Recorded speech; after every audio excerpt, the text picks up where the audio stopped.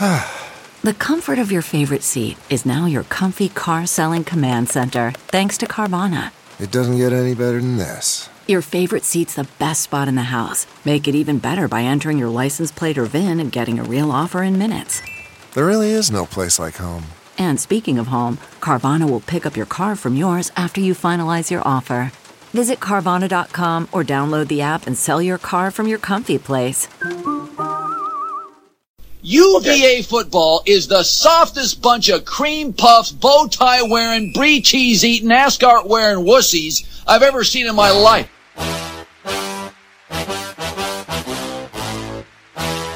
I'm gonna punch people from UVA right in the neck. They wear suits to games. That's absurd.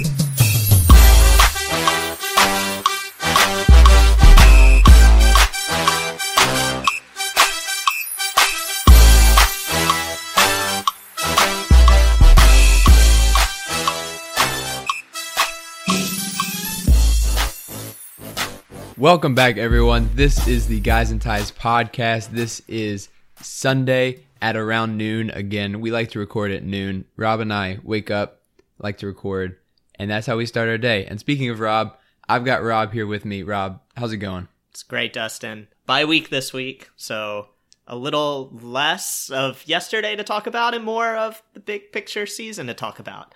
So we got a lot in store this week, I think. You know, when we have a bye week, it means we can't lose. So that's right. Are you as high as when we win or as low as when we lose? No. But it is a good day when Virginia football does not lose. That's how I see it. Yeah, and not to mention Tech, they got beat pretty bad last night. Mm-hmm. Yeah. So, it's almost like a UVA won a game. Yeah, yesterday was a good day of sports. We had the Red River rivalry, right? Yeah. We had the Red River rivalry. Say that 5 times fast, Rob. No, I'm not going to try. We had the Red River rivalry. That was a good game. We had a bunch of good college football games. There's some good fights last night. Some great post-fight incidents. Yep. With Connor and Khabib, but we're not going to talk about that because we are a UVA sports podcast. But I think something that I want to start off with is just, how do you feel about the year so far with Virginia football? I think that, we're kind of in the midway point. We haven't played 6 games yet, but we're about to. And so how do you feel about this team midway through the season? I guess I feel kind of exactly how I thought I'd feel. Mm-hmm.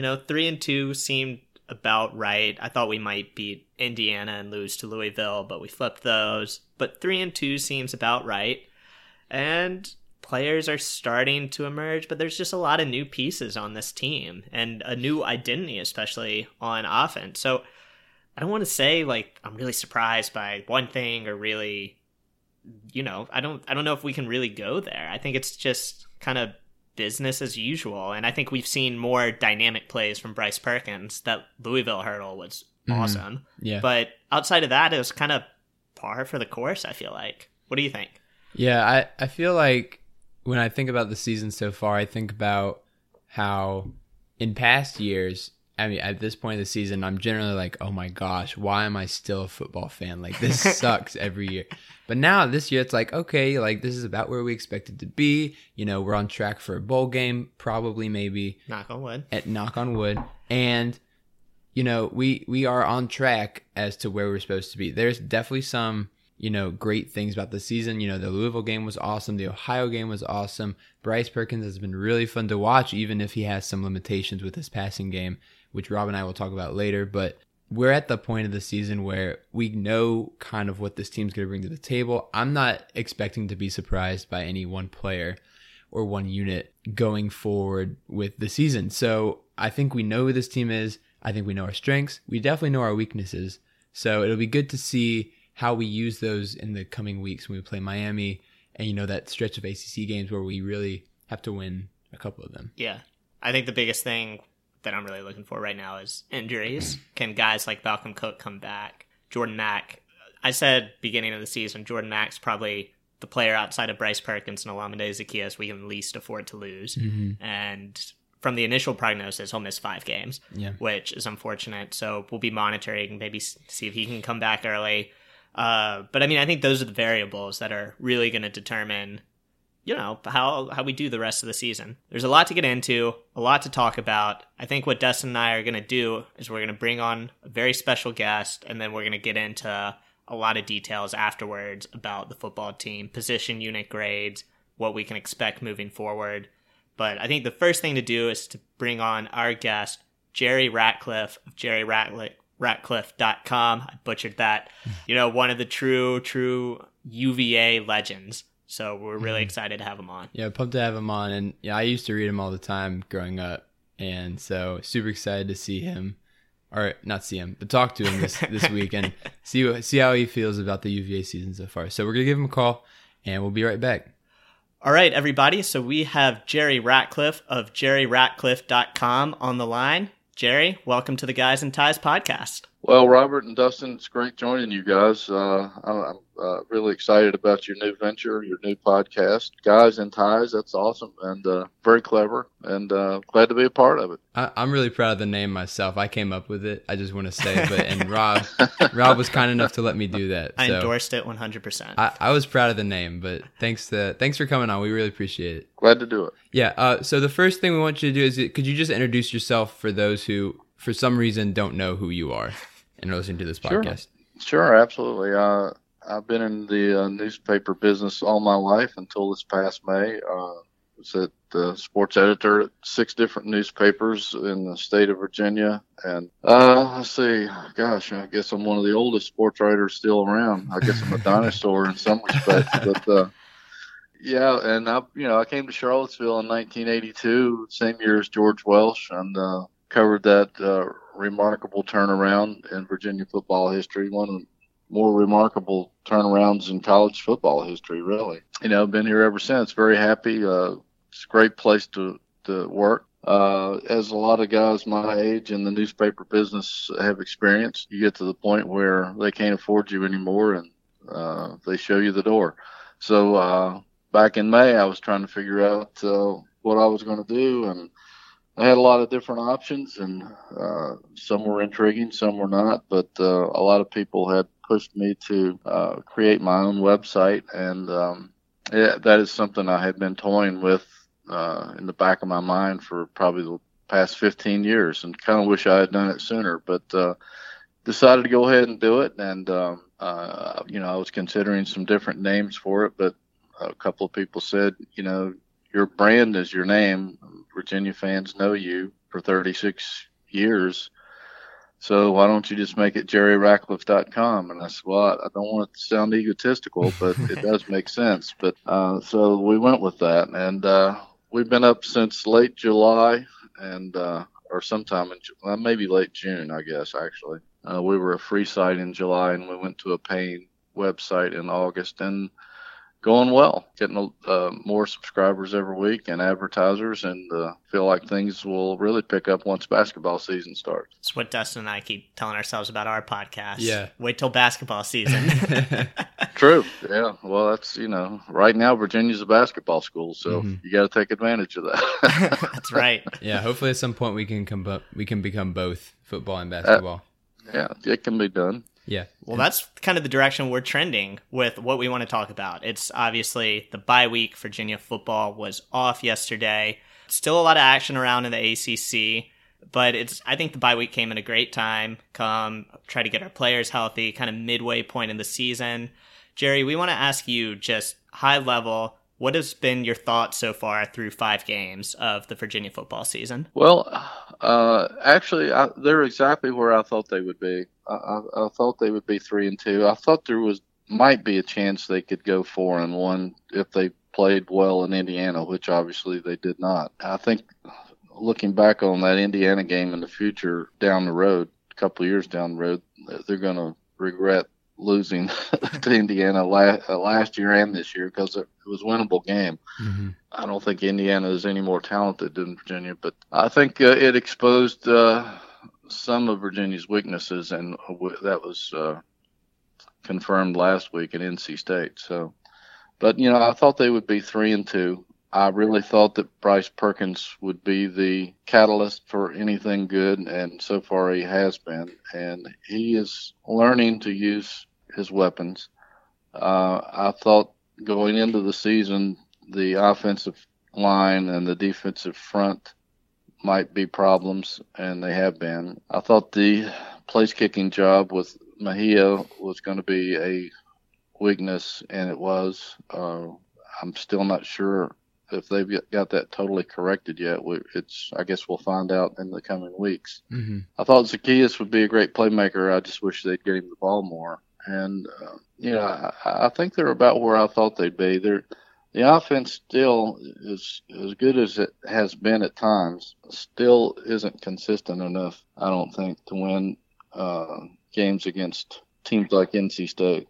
When they step up a level in play, they seem to struggle, and they'll go long periods without moving the ball or at least getting into the red zone. Or if they get in the red zone, they can't convert. So they're last in the ACC in red zone offense, which is a big problem. And I think they need to be a little more creative. I'd like to see them do some more things to take advantage of some of the personnel they have.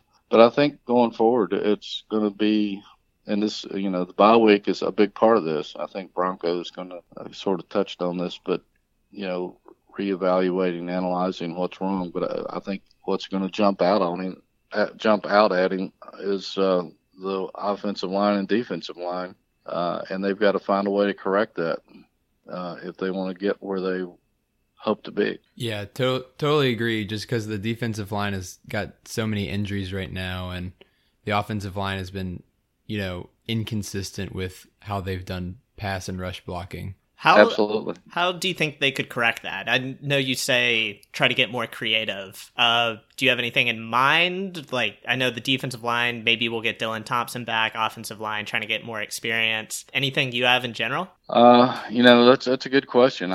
You're kind of behind the eight ball there when you don't have great personnel there. You might have some potentially great guys that are just inexperienced or, just haven't gotten to the point where they've reached their potential, and that's on both sides of the football. And getting a couple of guys back will certainly help, but they're so young up front.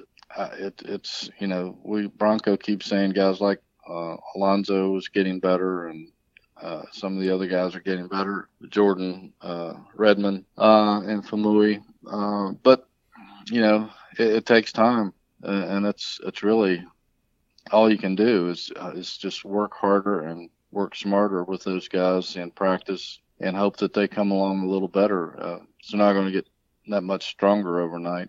Offensive line, I don't know, because they are a little young, but they have some guys with experience. But, there's really not a great solution unless you have other personnel you can go to, and they really don't. It's something they're going to have to live with, I think. But offensively, I think they can be more creative to maybe take a little pressure off the line. I think I've been kind of disappointed that they haven't used the tight end more, because I think Evan Butts is really good. Bronco has told us so much over the past year and a half that he's always open and has great hands, but it doesn't do any good if you don't get him the ball. I think that's one of the things that could help them down in the red zone is to throw to the tight end a little bit more.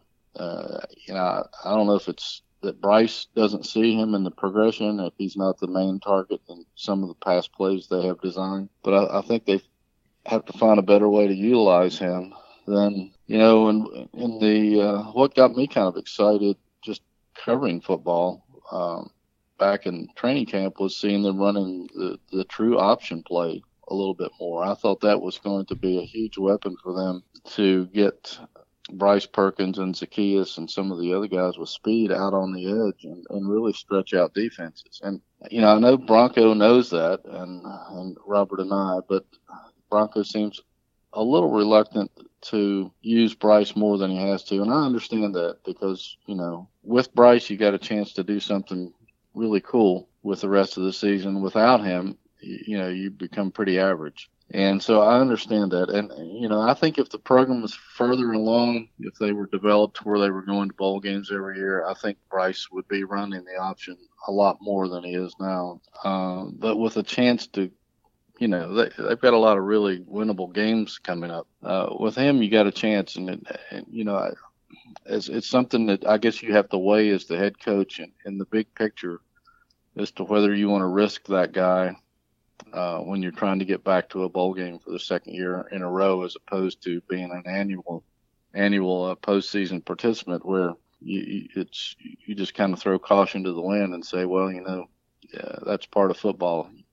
You got to use him. Yeah. But, I think they've got to do some things like that to shake defenses up. And I'm defensively, I don't know. I mean, maybe you can be a little more creative with some of your stunts and some of your schemes to take a little pressure off that defensive line, but they really do need to get a couple of guys back. Yeah, definitely. And you mentioned Bryce Perkins a little bit earlier in talking about how, you'd like to see the option run a little bit more. And Rob and I were wondering, what is your overall impression of Bryce Perkins? Coming into the season, there was a lot of hype surrounding him and what he could do with his legs. And, his arm strength was a little question mark that we may or may not have figured out yet. So I'm wondering what your take is on Bryce Perkins. Actually, he's been all I thought he would be. I looked at him and did a lot of interviews and talked to people about him from his junior college days and even Arizona State days. And I realized that this guy is a special athlete. They haven't had a quarterback like that here since at least Marcus Hagans, if not Sean Moore before him. He's just, he's a big guy. He's 6'3", 215. He's put together well. He's put together more like a running back, actually, than a quarterback. And as we all know, he comes from a family of running backs. His brother's with the Giants. His dad was an NFL running back. His dad's uncle is in the Cowboys Ring of Honor as was one of the best running backs in the 70s in the NFL. There's no question this guy can really run with the football. The big question, like you said, was with his arm, but I've been impressed with his arm so far. He's been more accurate than I thought he would be. I think he's the total package, and he's only going to get better if he can stay healthy. Yeah, that's one thing we've been talking about a lot is just he might not have the biggest arm, but the timing is there. The play calling seems to kind of give him a chance to really take advantage of the middle of the field, or if the out routes are there, they'll get him there. So, I mean, it doesn't sound like he's really been that big of a surprise to you. Just based on the research he did, it seems like that's kind of what we expected. Was there a player that has kind of surprised you so far, or a position unit with their performance so far this season? Well, one more thing about Perkins. The thing that has impressed me more than all the other stuff is his competitive spirit. I mean, as long as he's back there, he's you got a chance. Against NC State late in that game, I think he was 13 of 17 on the last couple of drives until it got down to the very end when they knew it was desperate, and I think he threw 4 straight incompletions. One of them was actually intercepted, but up until that point on the previous that drive and the previous drive, he was 13 of 17 for 7 first downs, 2 touchdowns, 161 yards, and scrambled for 45 yards, even though he got sacked a few times. But I just like the way he never says die and keeps fighting. But let's see, as far as somebody else who surprised me on offense, Dubois a little bit, because we didn't know much about him last year. He was just kind of a seldom used possession receiver. He's looked pretty decent. We knew Zacchaeus was going to be good. We knew Joe Reed was probably going to be pretty good. We knew Ellis was going to be good. I guess I'm real anxious to see what Tavares Kelly brings to the table in the second half of the season. I think with his speed, he's dangerous if you can find creative ways to get him the ball. But other than that, not really any surprises. I am surprised that they don't get Zacchaeus more touches. Yeah.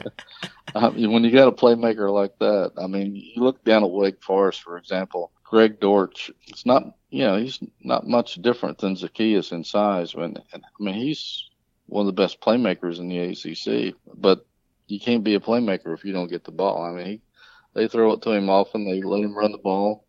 I think he had 4 touchdowns week before last. You got to get those guys the ball somehow or the other. Yeah, so it'll be interesting to see if, Bronco and the rest of the coaching staff change anything in the offense to maybe let, Perkins run a little bit more, or Zacchaeus get more touches, or even Evan Butts get, some more catches over the middle. I think that you've made some really good points about that. You mentioned, we talked about surprises, and we've talked about things to improve on. And I think, Rob, and I want to ask you, what does the rest of the ACC look like this season so far?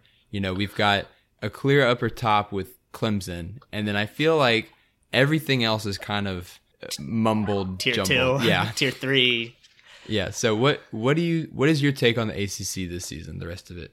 Yeah, well, I think you guys are exactly right. The league, the last 2 years before this, maybe even the last 3 years before this, it's been pretty good. It's been one of the better leagues in the country, and which was a change because it went for several years there and was kind of thought of as the worst of the Power Five. And they really enhanced their reputation. But this year, I think there's a lot of mediocrity in the league. You got Clemson, which is essentially an SEC team playing in the ACC, and then you got everybody else.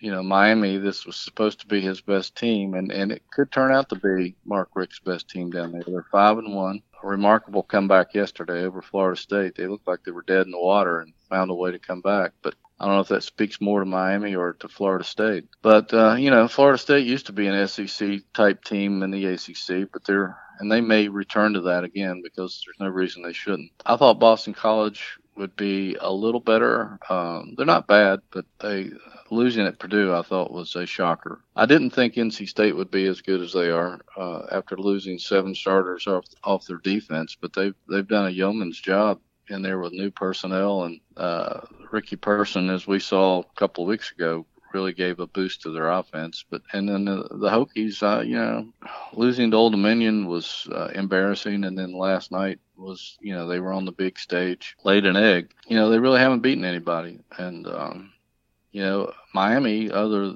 than playing LSU, really hasn't played anybody. You look at some of these other schools; they really haven't beaten anybody. So it's going to be interesting. It's going to be a scramble, at least in the Coastal Division, like it always seems to be.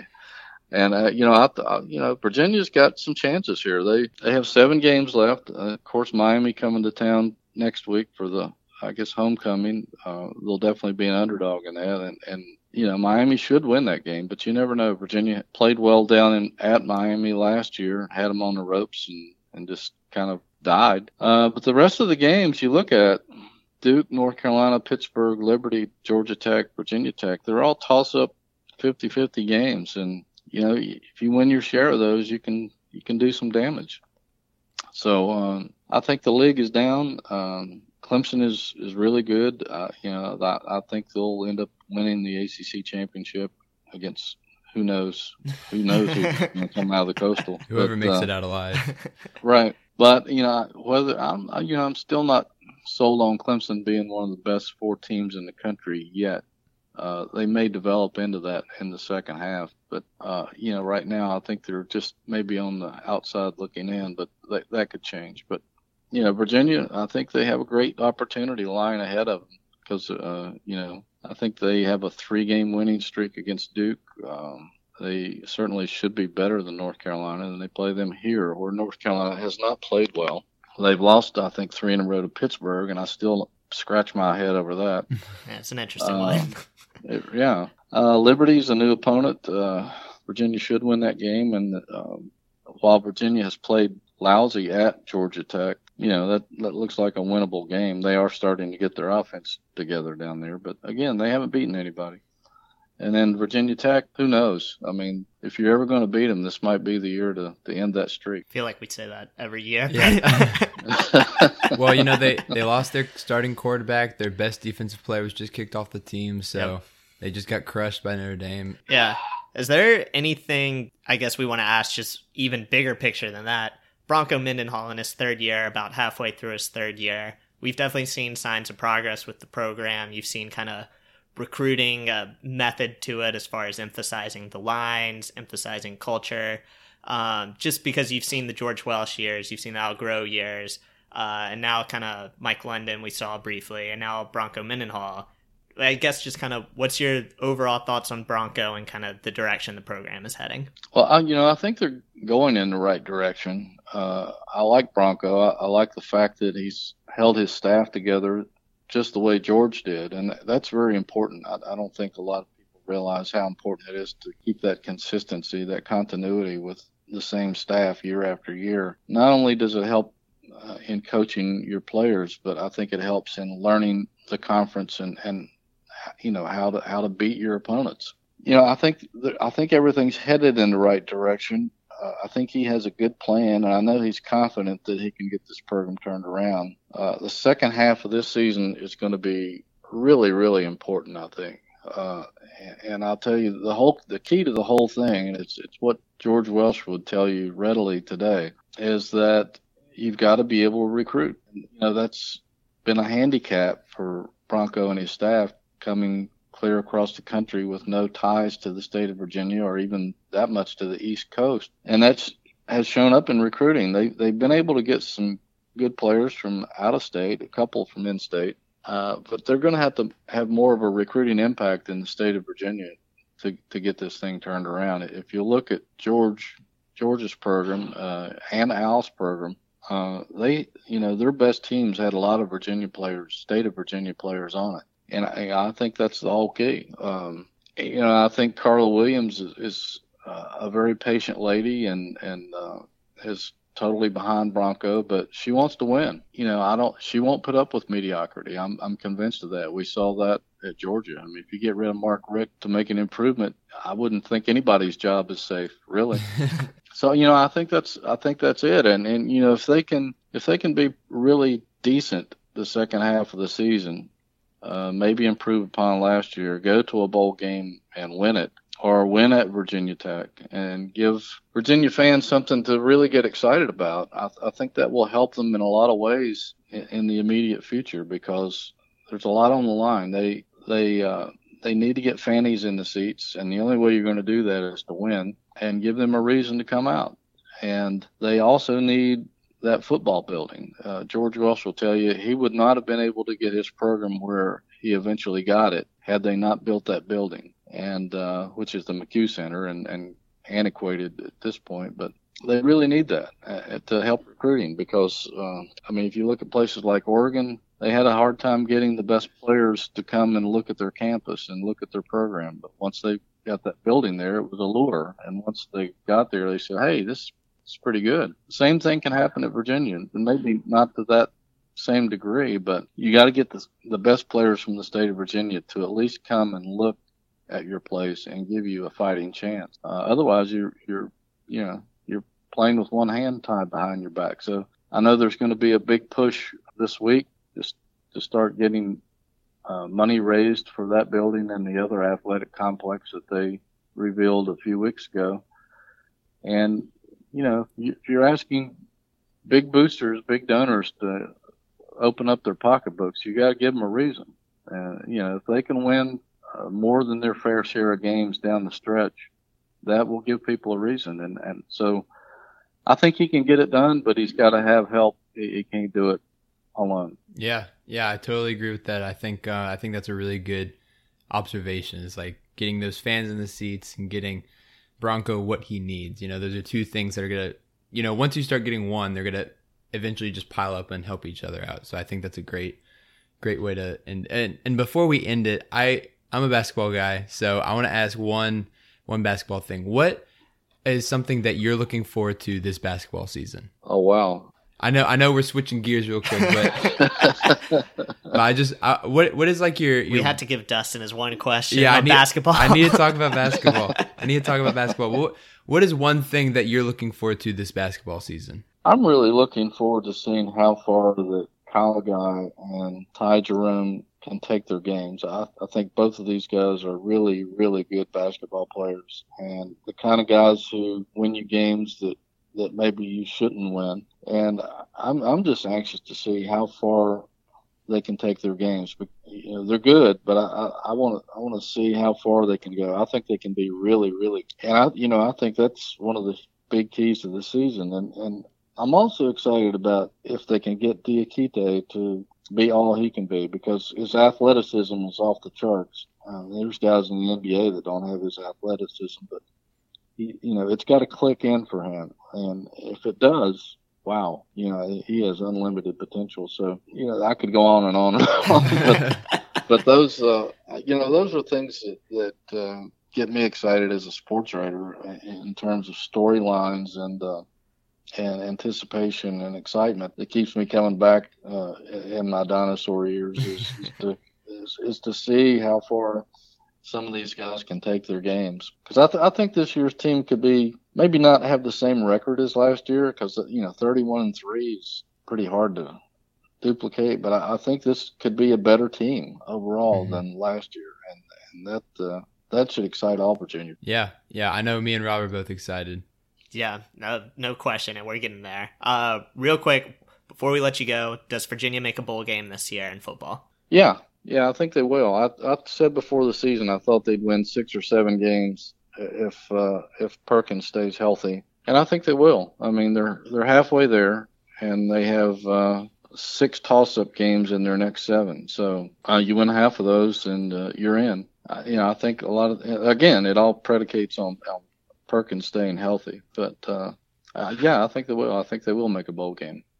All right, we got it on record. So we'll see. But everyone, this is Jerry Ratcliffe of JerryRatcliffe.com. Great discussion.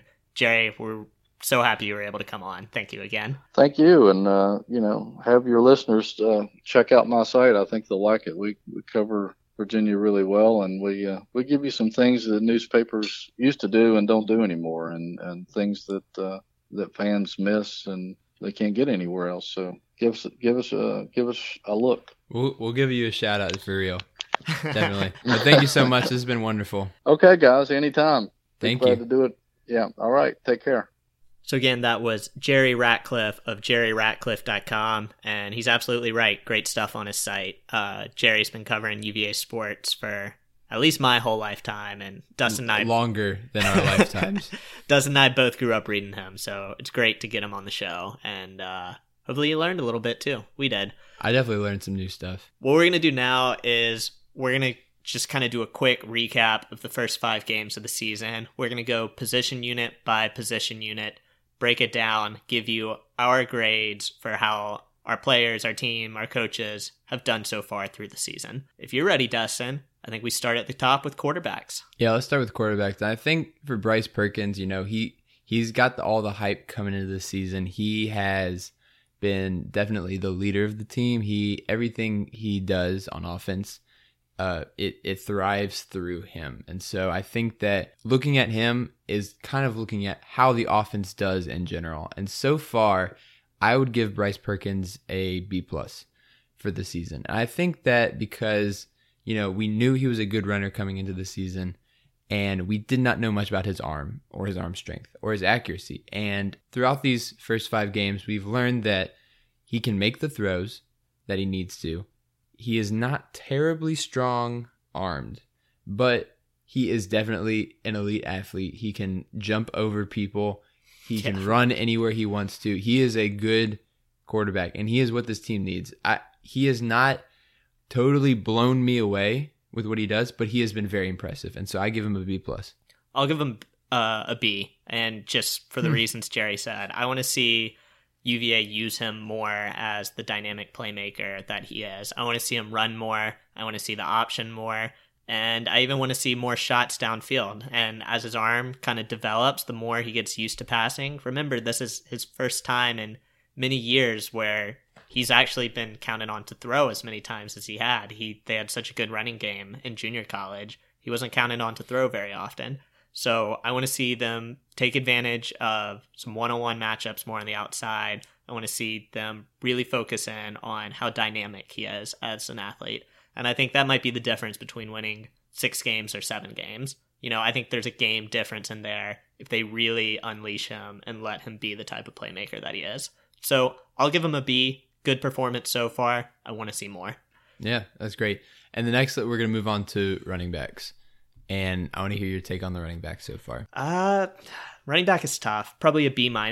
I think we've seen good games. Jordan Ellis had a good game against Richmond. He had a good game against Ohio. But we haven't really seen him do much against good defenses that are really keying in to stop him. We just haven't really been able to do much. And I think it goes a little deeper than Jordan Ellis, too. He's on pace to get close to 1,000 yards this season rushing. We'll see. I think that'll slow down a little bit as the season goes on. But that's realistic. But the reason I give it a B- is because I want to see more from the backups. Like Jerry said, this true option look. Lamont Atkins, who's more of a speedster, he was getting a lot of run in training camp. We haven't seen Lamont Atkins do much of anything this season. We also heard all about how PK Kier was the heir apparent to Jordan Ellis. Well, PK Kier has 50 yards rushing this season. So I just want to see more from the group. I don't think Jordan Ellis is very dynamic. I think he gives you what he gives you. I just want to see more, more electricity, more excitement from this group. So I'll give him a B-. Yeah, I agree with you. I think a B- is fair. And I want to say that, it's not totally the running back's fault that they don't have good games. That has some to do with Jordan Ellis Bryce Perkins not being able to make throws that he needs to sometimes in very key situations. And so defenses have really been, keying in on the running game. Now, that being said, I agree with you. I think that some of this has to go with the coaching staff and how the running backs are being used. Are they being used to their full potential or not? And hopefully after this bye week, we'll see some more different things going on with the running backs and not just Jordan Ellis finding a hole in the O-line. It could be, some more sweeps, maybe some pitches, maybe some true option plays. So hopefully we see that going on. So let's move down to wide receivers. Dustin, what do you think about our wide receivers? Our wide receivers, we've got some talent on the wide receiver line. Now, once again, are they being used to their full potential? As Jerry was talking about earlier, we have Zacchaeus, who is a talented individual who should see more touches, but is not getting those touches. And does that have to do with him? Does that have to do with Bryce Perkins? Does that have to do with the coaching staff? And I don't know what to tell you because I think it's a combination of all three. I would give the wide receivers a B. I think they've been doing pretty good, maybe a B- this year, right? They've been doing pretty good. They haven't wowed me with any supreme catches. There've been a couple nice runs after the catch, but once again, that's not really. I think in between a B and a B- is what I would give them. I'd actually go a little higher. I'm thinking more B+ range. Okay. I think you've seen a lot of really great things, especially from Olamide Zacchaeus, and Hasise Dubois has been kind of the consistent, reliable guy that's shown up, the guy with the big, strong hands, the guy who's going to make those tough catches. So I think those two are really leading the charge. I'd like to see Joe Reed get a little bit more involved. I'd like to see Tavares Kelly get a little bit more involved. I don't think we're really going to see much from Devontae Cross the rest of the season. He's kind of had his chances and hasn't made the plays. The reason I give him a B+ is because I don't think it's all about what their stats say. Olamide Zacchaeus has 500 yards receiving. Joe Reed only has 130. Cease has 247. But I think you've seen replays. We're not sitting here studying tape, but you see situations where receivers are open downfield. I mean, Indiana game, our guys were running wild behind the secondary. We just couldn't get the ball to them. Yeah. So I think they're giving themselves chances to make plays. I think it's now just up to our coaching staff and up to Bryce Perkins to make sure the ball is getting in their hands. Yeah, I agree. Yeah, okay. I'll change it to a B. I'm not going to a B+. We'll see. Hopefully we'll hit A's. We'll see. Hopefully. Tight ends. Dustin, thoughts? It's hard to do tight ends because, our top tight end, Evan Butts, only has 60 yards this whole season. He has no touchdowns. He gets 12 yards a game on average. I haven't really seen much of Evan Butts to give him a grade. I would say not available. Incomplete. Incomplete, yeah. Because if the quarterback's not going to throw to them, I can't grade them. It's like if my students are absent from the test, I don't know how they take the test. Yeah. You can't grade someone on something they haven't done yet.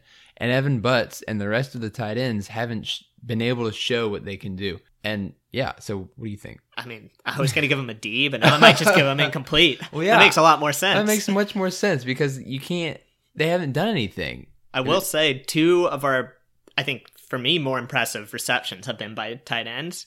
People forget Evan Butts had a critical third down catch against Louisville, which was the play before Bryce Perkins went and hurdled the guy. Tanner Cowley, he only has 2 receptions for 21 yards, but he had a big third down reception against Indiana that first drive of the game. Yeah. So incomplete, I think, makes a lot of sense. I think these guys can make plays. Yeah. They just really haven't had the ball thrown their way. We talked about this earlier, but, when you have a running quarterback who doesn't have great arm strength, you think that a tight end, sitting right there, like 5 yards away would be a great check down. But he hasn't been using them. And I don't know if that's his decision, if it takes too long in his reads to get there, or if the coaching staff has told him, like look downhill, and if you don't see anything, just take off. And I don't know what's going on with that, but hopefully we get the tight ends mixed in a little more, because as Jerry was saying, Evan Butts has good hands. He's a good talent. If we don't use him, we're not going to be able to see what he can do. So incomplete on the tight ends. I think that's the best way to put it. Yeah. Next up, we have the offensive line. And Rob, what do you think about them? I mean, C minus. C minus, yeah. I mean, somewhere in that range. I thought they'd be better at pass protecting than what they are. I didn't really, when you have a young offensive line, you have guys that are still bulking up. They haven't been in weight programs for a long time, at least collegiate level weight programs. So I'm not necessarily expecting them to be great in the run, just because they might not have the strength or experience to really have that push. That said, they need to be better in pass protection. And part of it's youth, and there is depth growing there, but that's like saying someone studies a lot, so they should get a higher grade on the test. That's great. Keep trying. I like what Bronco's doing here, but they haven't performed to the reason, or at least to the ability I think they can. Yeah, I think I'd say C minus, maybe a D plus, just because the pass protection has not been there in some games. Like the NC State game, really bad performance by the offensive line. Now, they have had good games against, William & Mary was pretty good. Ohio was great. But a lot of that was them opening holes up in the run game. But with pass protection, it hasn't really been there all season. So hopefully we can get some guys healthy, maybe swap some guys around the line. I don't know much about the offensive line. I'm going to leave that up to the coaches. But hopefully they can tweak those things to help us out for Miami. Yeah, there are different ways you can play it. I'd expect Dylan Rankensmeyer to continue playing center, but he has experience playing left tackle, where we're playing a true freshman a lot of the time right now. Hopefully RJ Proctor is back. RJ Proctor, he never shows up on the 2 deep depth chart, but always ends up playing half the game. We'll see. Marcus Applefield was more of a guard before he came to Virginia, where they moved him to right tackle. So maybe he swings in to guard. I don't know. Like you said, I trust 2J. We'll see what he can do there, but there's just more to be desired. Yeah.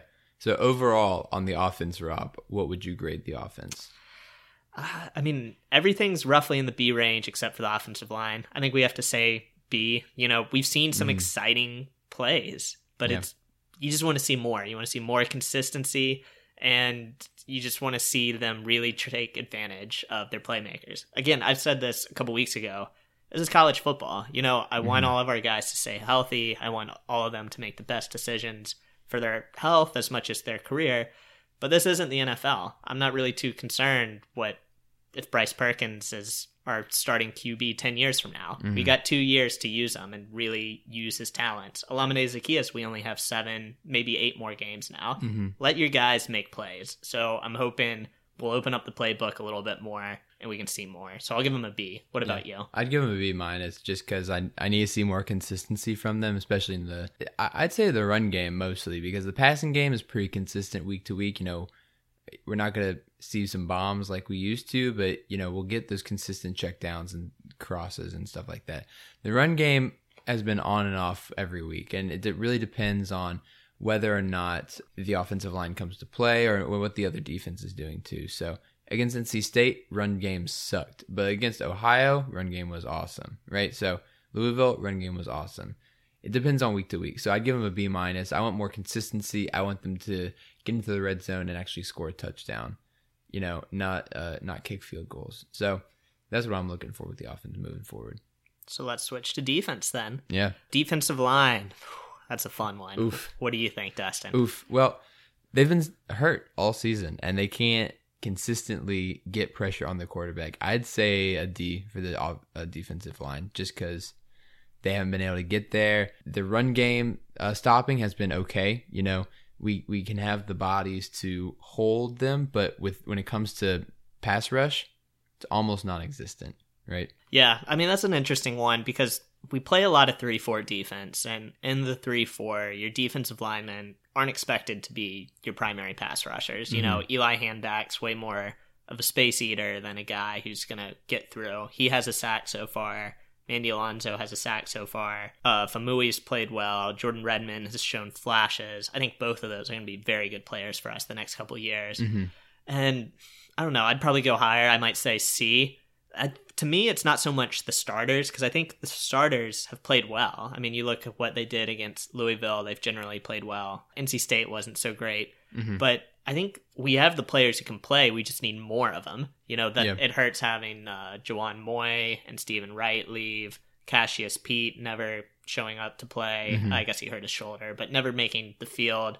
Dylan Thompson, who knows even if he makes the field, if he'll be any good. Is he a real person? I hate that we have to talk about him. He's literally done nothing for 4 years, but yet we talk about him every week. We're still really excited about him. He's coming. But yeah, you know, on the defensive line too, most of our defensive line members don't have any sacks, right? Some have like a half. Richard Burney has 2, but I think that might be the loss of the season, is having him done. Yeah, so I think the defensive line has not stepped up, and even though we knew they were going to be weak this season, I think they're worse than I thought they would be. I'd say D. All right, linebackers. You start with linebackers. I want to say pre-injuries, I would have said B to B+. What we're seeing right now, they played at a C level last week, and linebacker is interesting because the difference between a 3-4 outside linebacker and a 3-4 inside linebacker is huge. You know, a 3-4 inside linebacker is kind of traditional, what you think about. While the outside linebacker, they play a little bit of coverage, especially Charles Snowden because he's very athletic, but they're kind of more like 4-3 defensive ends. Their job is to get to the passer. So I think Zane Zandier and Jordan Mack both impressed. I think Malcolm Cook, if he can come back, is big, but obviously that inside position's been hit hard with injuries, especially with Dominique Shepard going down as well. On the outside, you know, Chris Peace, a sack and a half so far. I would have liked to see more, but that's kind of about what I expected. I think his sack total was higher last year than it probably should have been. Charles Snowden had that great game against Louisville. So you see flashes, you're just kind of looking for more of that consistency, and with so many injuries, it's just hard to put together. So maybe overall, I'd say B-, but I think that's a product, again, of lack of depth or injuries as much as the play on the field. Yeah, I'd say B-, C+. I think just because, once again, like you're saying, we haven't seen the production, but they also have been holding their own pretty well when they've been faced with adversity, just like, you know, all these people getting hurt. I would say B-, C+. I'm not upset about their play. I would just like them to improve a little bit. Yeah. I mean, Malcolm Cook coming back, hopefully, in 2 weeks, that'll be very big. Because I like Rob Snyder, but just to get that athleticism back, that, you know, 6th year senior, all that comes with that. Yeah. It's been a group that's been hit hard by injuries. And if we could get Jordan Mack back this season, I mean, who knows? He's probably our best player on the defensive side of the ball. Definitely. So secondary, Dustin, what are your thoughts? They've played pretty good. You know, they got you know, they faced an NC State quarterback last week who was really good, maybe the best quarterback they're going to see all season. But they've been holding their own because, you know, our front seven, they have lost a lot of people, so we've been needing to really pack them into the box and drop back only a couple guys into coverage. And they've been holding their own pretty good, pretty well. This is the future of our kids. I am a history teacher. I'm not an English teacher, I just want to say. But yeah, I think that, you know, this is a unit that we knew was strong coming in. Losing Nelson last week was not good, but hopefully he'll get back in time for Miami. I think that this is what we expected from them, and I would give them a B+. Yeah, I give them a B+ too. The starters are good, and they're really good. Juan Thornhill, Joey Blunt, and Brendan Nelson is a terrific safety combination. Hopefully Brendan Nelson is able to come back. And we forget about Chris Moore. Chris Moore played pretty well last year. And a Who's Place article we did before the season, he was my breakout candidate because I thought he'd be playing a lot of the nickel, closer to the line of scrimmage. We'd use some good looks. He's just been hurt. And hopefully he's another guy that can come back and make an impact this second half of the season. I think the reason it's a B+ and not an A is because we've left too many plays on the table. Bryce Hall has dropped some interceptions. Juan Thornhill, he's a playmaker, but he just hasn't made plays in every game. I know I'm nitpicking hard there. Yeah. But even the depth at corner, I want to see more. I want to see more interceptions. I mean, Brendan Nelson, that pass in the end zone last week against NC State, he comes up with that 50-50 ball. All of a sudden, I'm not saying we're going to win, but it's a different feel to the ball game, right, especially early. Yeah. So I want to see him make more plays. They're being put on an island. They're being asked a lot of them because the front half of the defense, the front seven, isn't that good. But I want to see more plays from the back half. Yeah, I totally agree with you. And the defense overall, what would you say? C. They've come to play some games. I mean, I think we're finding out as each week goes on that Louisville is much worse than we thought. I mean, they gave up 66 points to Georgia Tech. Oh my gosh. God, what a game that was. Man. But, they came to play against Louisville, and just they weren't helped. The final score didn't show how well they played against Ohio. I mean, all of a sudden, Ohio, Nathan Rourke, we knew he was a playmaker, and he's starting to show that, but he didn't show that against us. Yeah. So they've come to play certain weeks. It's just hard. There's not much depth. They've had injuries. They're doing what they can, but at the same time, you just want to see more. I'm excited to see what they can do against Miami next week, and they've got a quarterback who is a freshman and didn't look great against Florida State in the first half this week. I think that hopefully we can take advantage of that and get some turnovers. Now, our last unit is special teams. Rob, how have the special teams been doing this year? Hopefully Hunter Pearson coming in, taking over the place kicking job, will really elevate this unit. Lester Coleman, it's a good punter. At the same time, he's a punter. Virginia has had great punters for 10 years. I know. Right? We always have a good punter. Somehow it hasn't translated to wins. Not yet. I haven't put that together yet. I don't know why that's the case. Lester Coleman's a good punter. I'd give him a good grade. AJ Mejia, not easy being a kicker. At the same time, you got to perform. Hopefully Hunter Pearson's our guy for the next 4 years. He's a good kickoff guy. Well, it's I think Brian Delaney's the kickoff guy. Oh, you're right. AJ Mejia had a very nice onside kick last week, a little trickery. Yes, he did. But, I mean, kickoffs have been great. In the returns, Joe Reed, want to see more. We know what he can do. We want to see more. And punt returns, what Jerry goes back to, let playmakers make plays. I like that Chuck Davis can catch the ball. I want to see DeForest Kelly back there. I want to see the guys who can really make people miss, get to the corners. Daniel Ham returned punts for a couple years, and it was great. He caught the ball. Yeah. We never did anything with it. Yeah. So if we can do more by putting DeForest Kelly back there, I'm all for that. So overall, I don't know, C. I think that has the potential to go way up, though, with hopefully more plays in the return game and more consistency in the kicking game. I'd say a C+.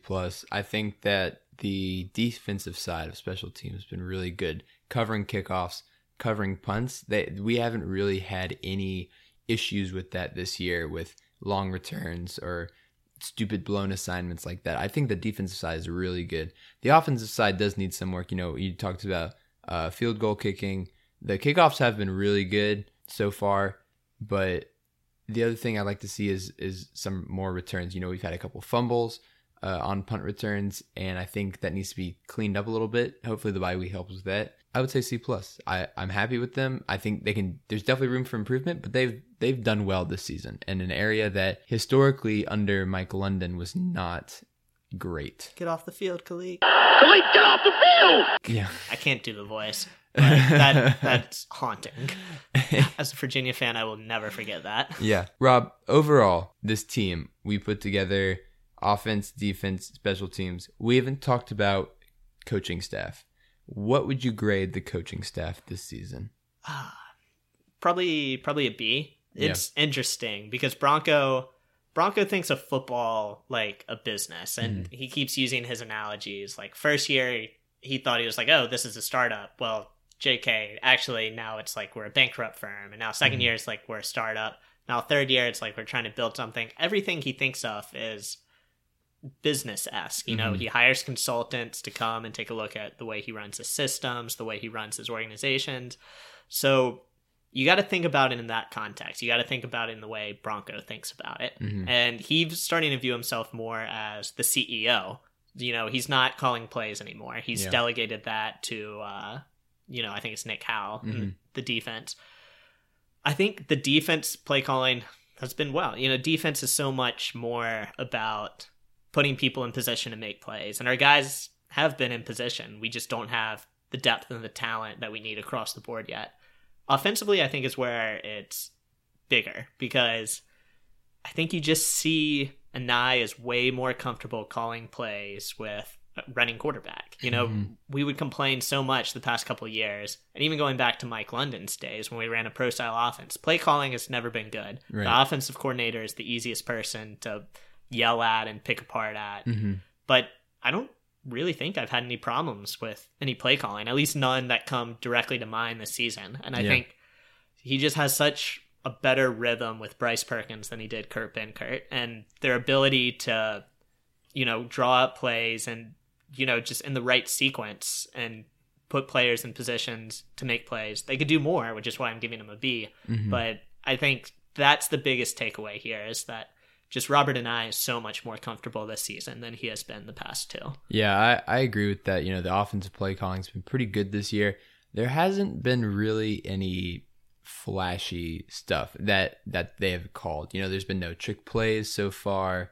There hasn't been really anything super exciting yet that Bryce Perkins has not done on his own. I'd like to see a little bit more of that.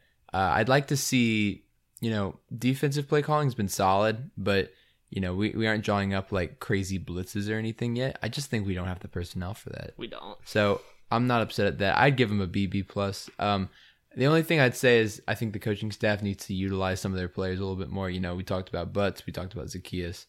I think that if the coaching staff can, convince Bryce Perkins to use them a little bit more, or even call plays specifically for them, I think that'll help us out a lot, especially on offense. I mean, I think it goes back to part of what Jerry said too. And one thing that you talk to a lot of people inside the program and outside the program, they'll tell you the same thing. These guys can coach. They know their X's and O's. They know Bronco talks about winning over players' hearts and minds. They know what it takes to win football games. The question is whether they're going to be able to bring in the players that allow them to go from that 6-7 win range to that 8-9-10 win range. Yeah. It's all going to come down to recruiting. And I think we've seen player development. We've seen, just good roster management. And we've seen players say they want to play for him. I've said it before. He's kind of a quirky guy, but players like him, and he's bringing in players that like him. The question is going to become whether or not they can get the players that are good enough, talented enough to make that worthwhile. Bronco's done a fantastic job of changing the mindset of the players. And now that he's done that, he's changed the culture of the program. He's got to change the players he has. And so that will come with time. And hopefully with time, the fans will come. Hopefully this program's going to go up. So overall, I think I'd grade this season a B- so far.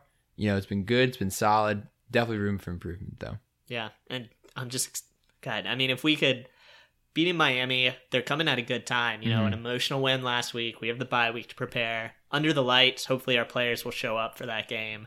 Hopefully our fans show up for that game. Yeah, no, it's true. Rob and I are going to be there. We will be there. It is Yar, so we're very excited. Yeah, I'm really struggling on how much of the game I want, because I want to go to the whole game, but I also want to go to Yar. Yeah. But I want to go to the game. Dilemmas. They're at the same time. It's hard. Stupid ESPN. But then you just look at the rest of the ACC slate. We talked about last week. Winnable games. I don't know if Virginia Tech is quite in that category yet, although, they're definitely beatable. We've seen that.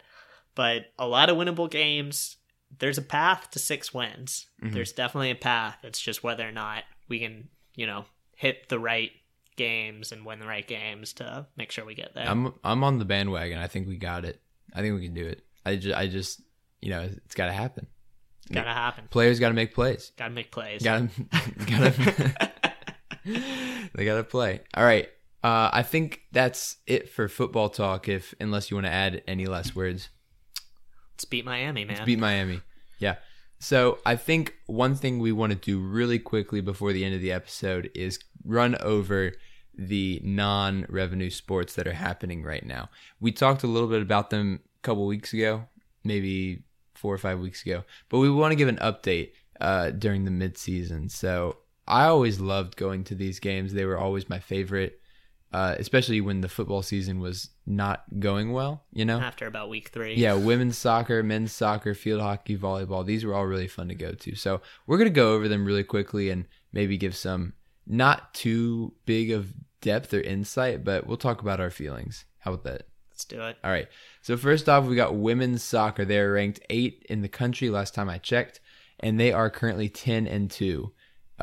And women's soccer was always so fun to go to. They were so good when we were students, and they always have girls who can play. And, they've got girls who are on the national team too. So they've got them back. They're playing, and, they're doing well so far. I just won a national championship. That's what I want. We got it out of men's soccer. Yeah. Let's get it out of women's. Yeah, and speaking of men's soccer last time I checked was ranked number 10, but they have just lost to Duke in their last game. They were undefeated before that. They were 6-0-2, but now they're 6-1-2. And so their ranking will probably drop a little bit, but I'm not too concerned with that. I think they're a good team this year, and they've got some playmakers. So hopefully they can bounce back and get another championship. Yeah, it'd be nice. Yeah. Next up, we got field hockey, ranked number 18.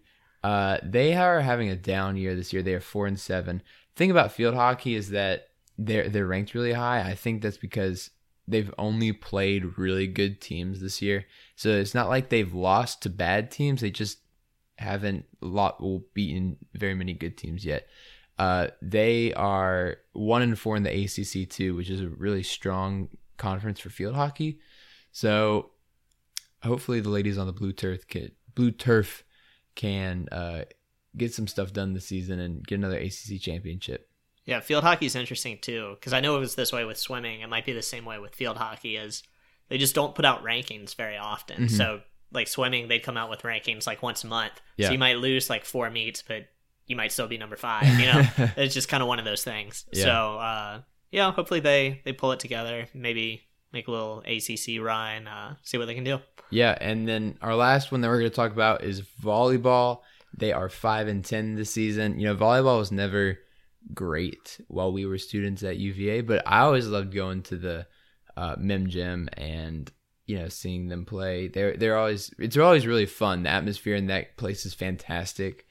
We've got a second-year coach, so hopefully he can build a program. And yeah, I like watching volleyball. I think it's fun. I mean, it was just a staple, man. The Who Crew event, you go, get your pizza, and cheer on the ladies. Yeah, and sweat a little bit too, because you definitely sweat hot a little as balls bit. In there. You definitely sweat. But yeah, that's our quick rundown of the non-revenue sports so far. We'll do this every so often. I know we didn't have a lot to say about them, but I always like to check in and make sure they're doing okay, because they were a big part of my undergrad experience, and I always like going to them. So yeah, so they're doing good. And I think that's pretty much it. So you want to give some yells real quick? Yeah, let's do it. All right. My yell goes out to Carson McCorkle, who is the newest UVA basketball commit. He is playing in Argentina right now at the youth basketball games. He's playing for Team USA in the 3-on-3 tournament. And they ended the day 1-on-1 yesterday/today. And they lost to Russia, but they beat Mongolia. And Carson McCorkle actually had the winning free throw to seal it. So shout out to him. I'm really excited to see what he can do. He is a sniper from downtown. He can really shoot the ball. Yeah, and I'll stick with the basketball theme. I guess my yell goes out to ESPN. I don't know. Jay Billis. You saw ESPN was in the house this week doing interviews. They had some with Jack Salt, Kyle Guy, Ty Jerome, DeAndre Hunter. The basketball accounts, football gives us a lot of content from their social media accounts. Basketball is a little more reserved. They're a little more hidden.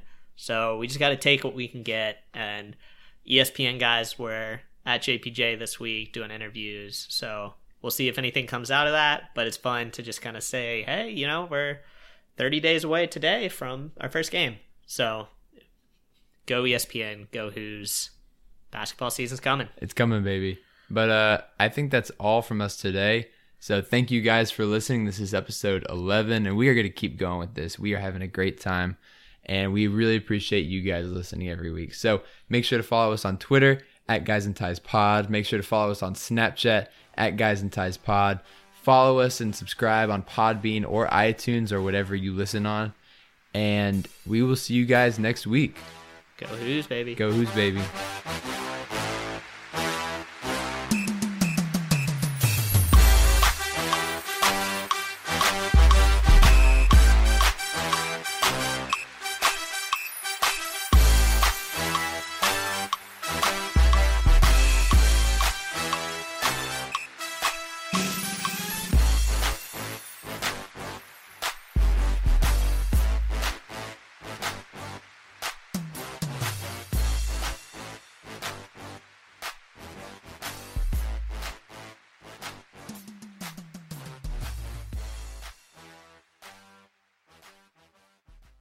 Khalid, get off the field!